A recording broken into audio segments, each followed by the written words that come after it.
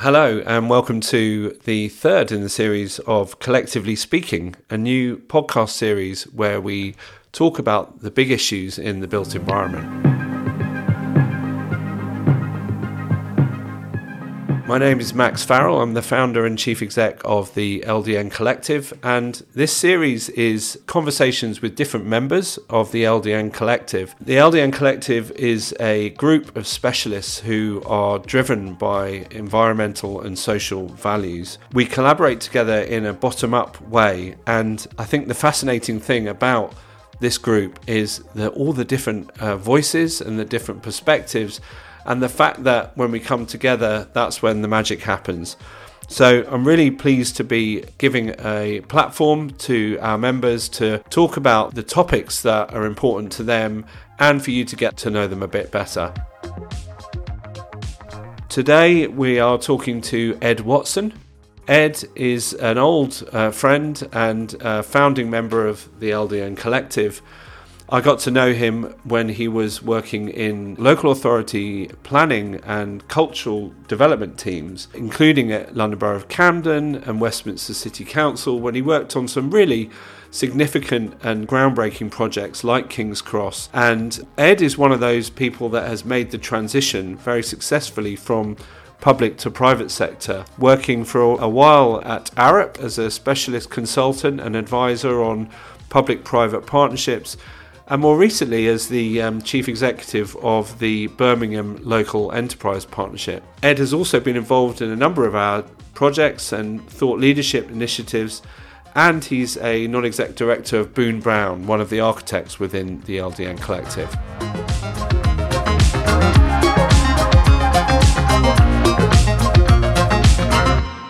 So Ed, brilliant to be here with you today. What would be interesting to talk to you about is, and I've always felt this right from the working with you through the collective, but even beforehand, is you have this unique perspective of somebody that works in the public sector, in local authorities, Camden and Westminster in particular, and then left and worked in the private sector. And I know you worked for organisations like Arup, but also in your own right as somebody with a portfolio of doing different interesting things. So can you tell us a bit about your journey and what you've done up until now, and also what the plans are for the future? Yeah, thanks, Max. As I said, it's great to be here and great to have an opportunity to be part of this LDN Collective podcast series. My background is as a planner. I studied town planning at Polytechnic back in the day, and then I started a nearly 30-year career in local government at Hammersmith and Fulham, and over the following kind of 20-odd years I worked my way up through local government until I was at corporate director level, and as you say, particularly at Camden and Westminster, I probably had my most kind of fruitful times in terms of trying to make change. And I guess the one thing I took as I went on that journey through local government was that in order to deliver the sort of change that I thought was important, like place-based approach, thinking about outcomes rather than process, you had to get to a certain level of seniority in order to have that influence and provide leadership to teams and work in effective partnership with politicians to get stuff done.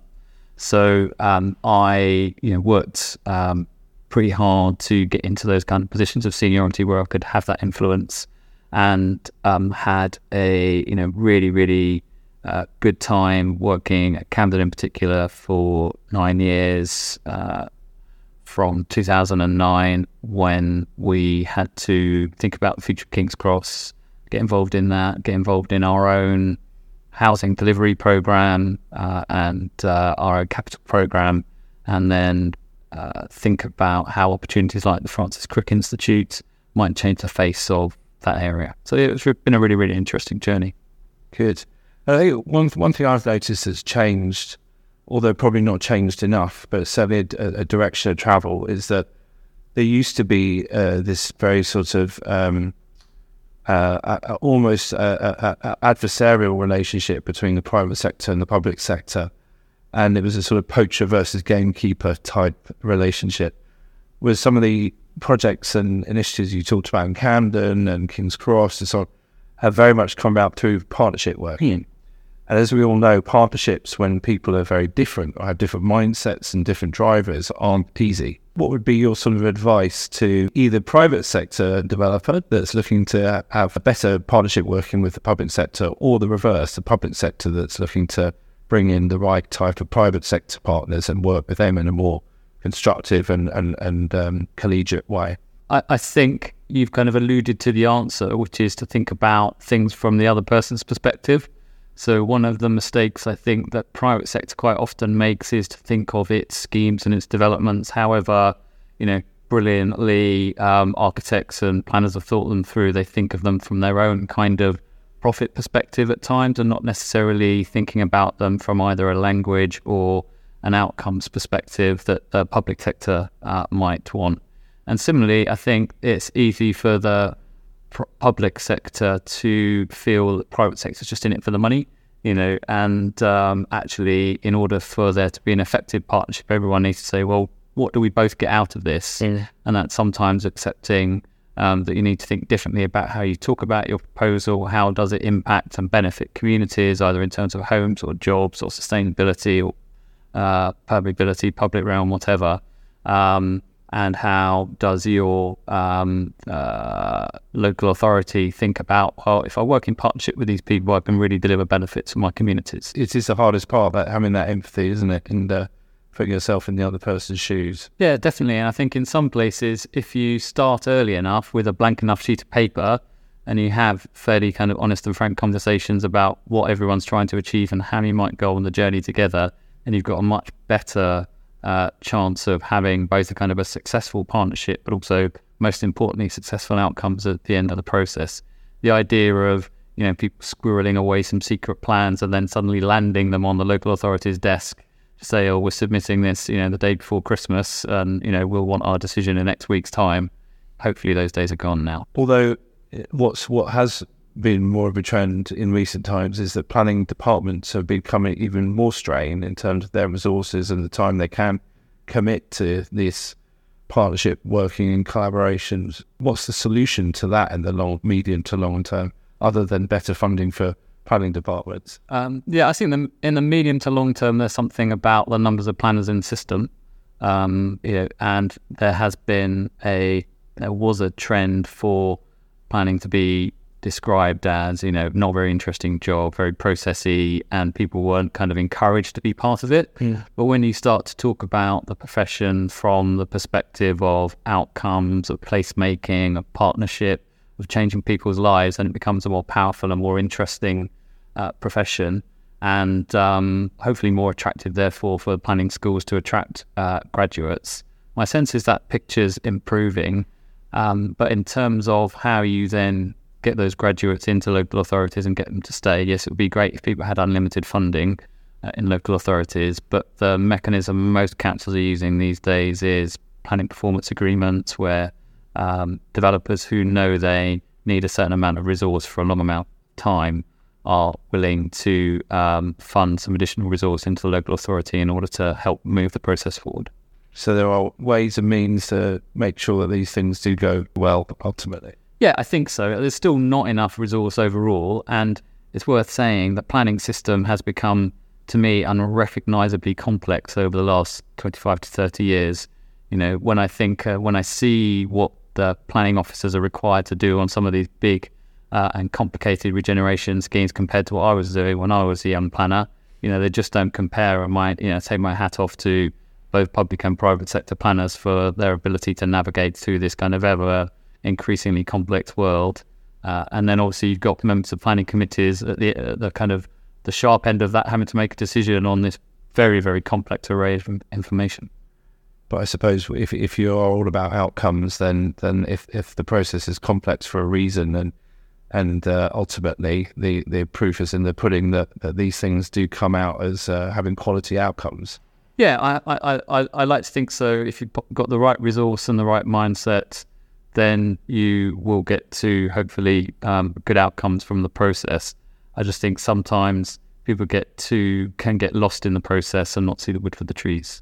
I'd like to ask you a bit about a couple of other initiatives or companies that you're involved in, one of which you introduced me to, Boone Brown, an architectural practice. And I'm very grateful for you for doing that, because they've been a great asset to the LDN Collective, bringing something a bit different, and also being very inherently collaborative. And I think maybe that comes out of them having done either their own conceptual designs or delivered concept designs by other practices. So it's almost like part of their business model is to have to collaborate. So can you tell me a bit about that and what got you into that and what you see for them moving forwards? Yeah, definitely. I suppose the first thing to say is, as part of my own consultancy, I do a kind of range of things. And one of the things I do is act as a non-exec director for Boom Brown.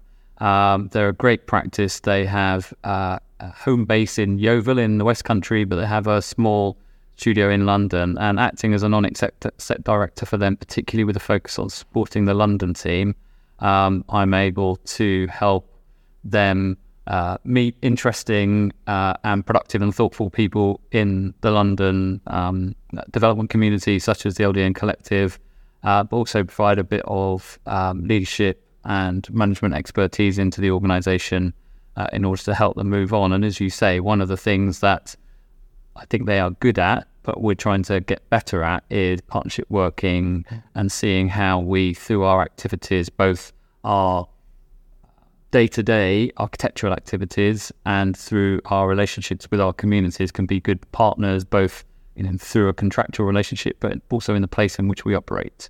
And they have architecture, planning and landscape. So one of the things they bring to their own kind of business, as it were, is thinking about how, as a business, they operate effectively in partnership with landscape-led design and a place-based approach to how they think about particularly mixed-use developments.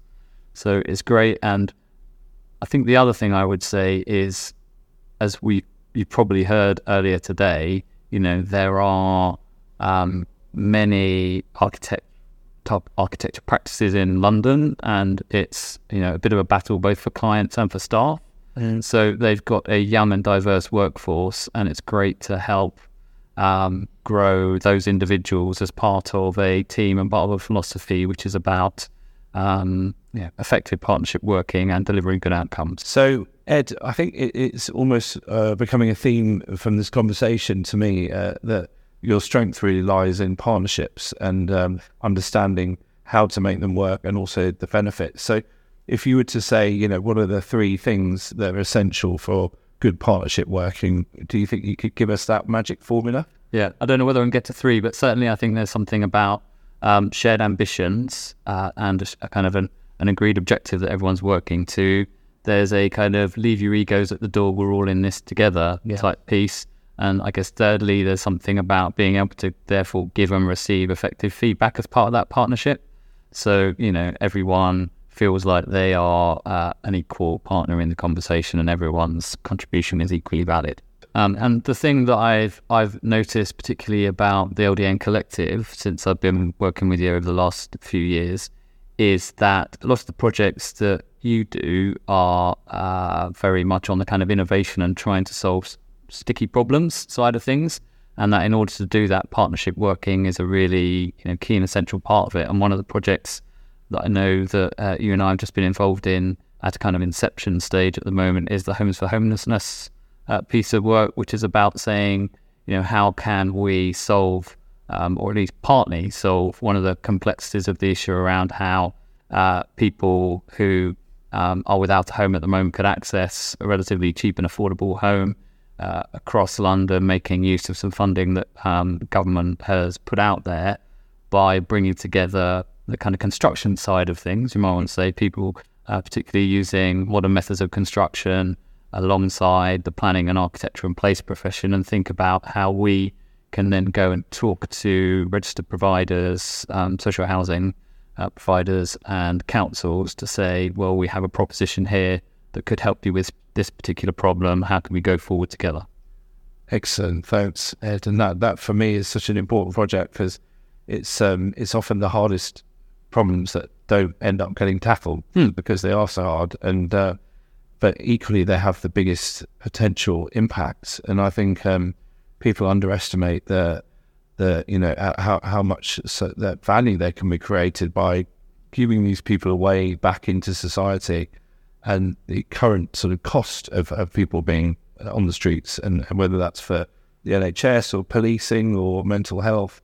If we can find very simple solutions, but all come together to do that and do it in a way that's not for profit, which I think is the key to this as well. We're going to set up a new not-for-profit vehicle, then that can only be a good thing. But again, it's about bringing together all the different partners to all move in the right direction together, isn't it? Yeah, definitely. And I think there's something about the difficult problems have remained unsolved because people have tended to think about things in the same way, and so sometimes you need to bring fresh thinking to the table in order to unlock things. And the LDN Collective is in on of itself a piece of fresh thinking. Like, how can we do development consultancy, let's call it, in a different way? How can we bring people with different skill sets together in order to help solve problems and deliver good outcomes for places?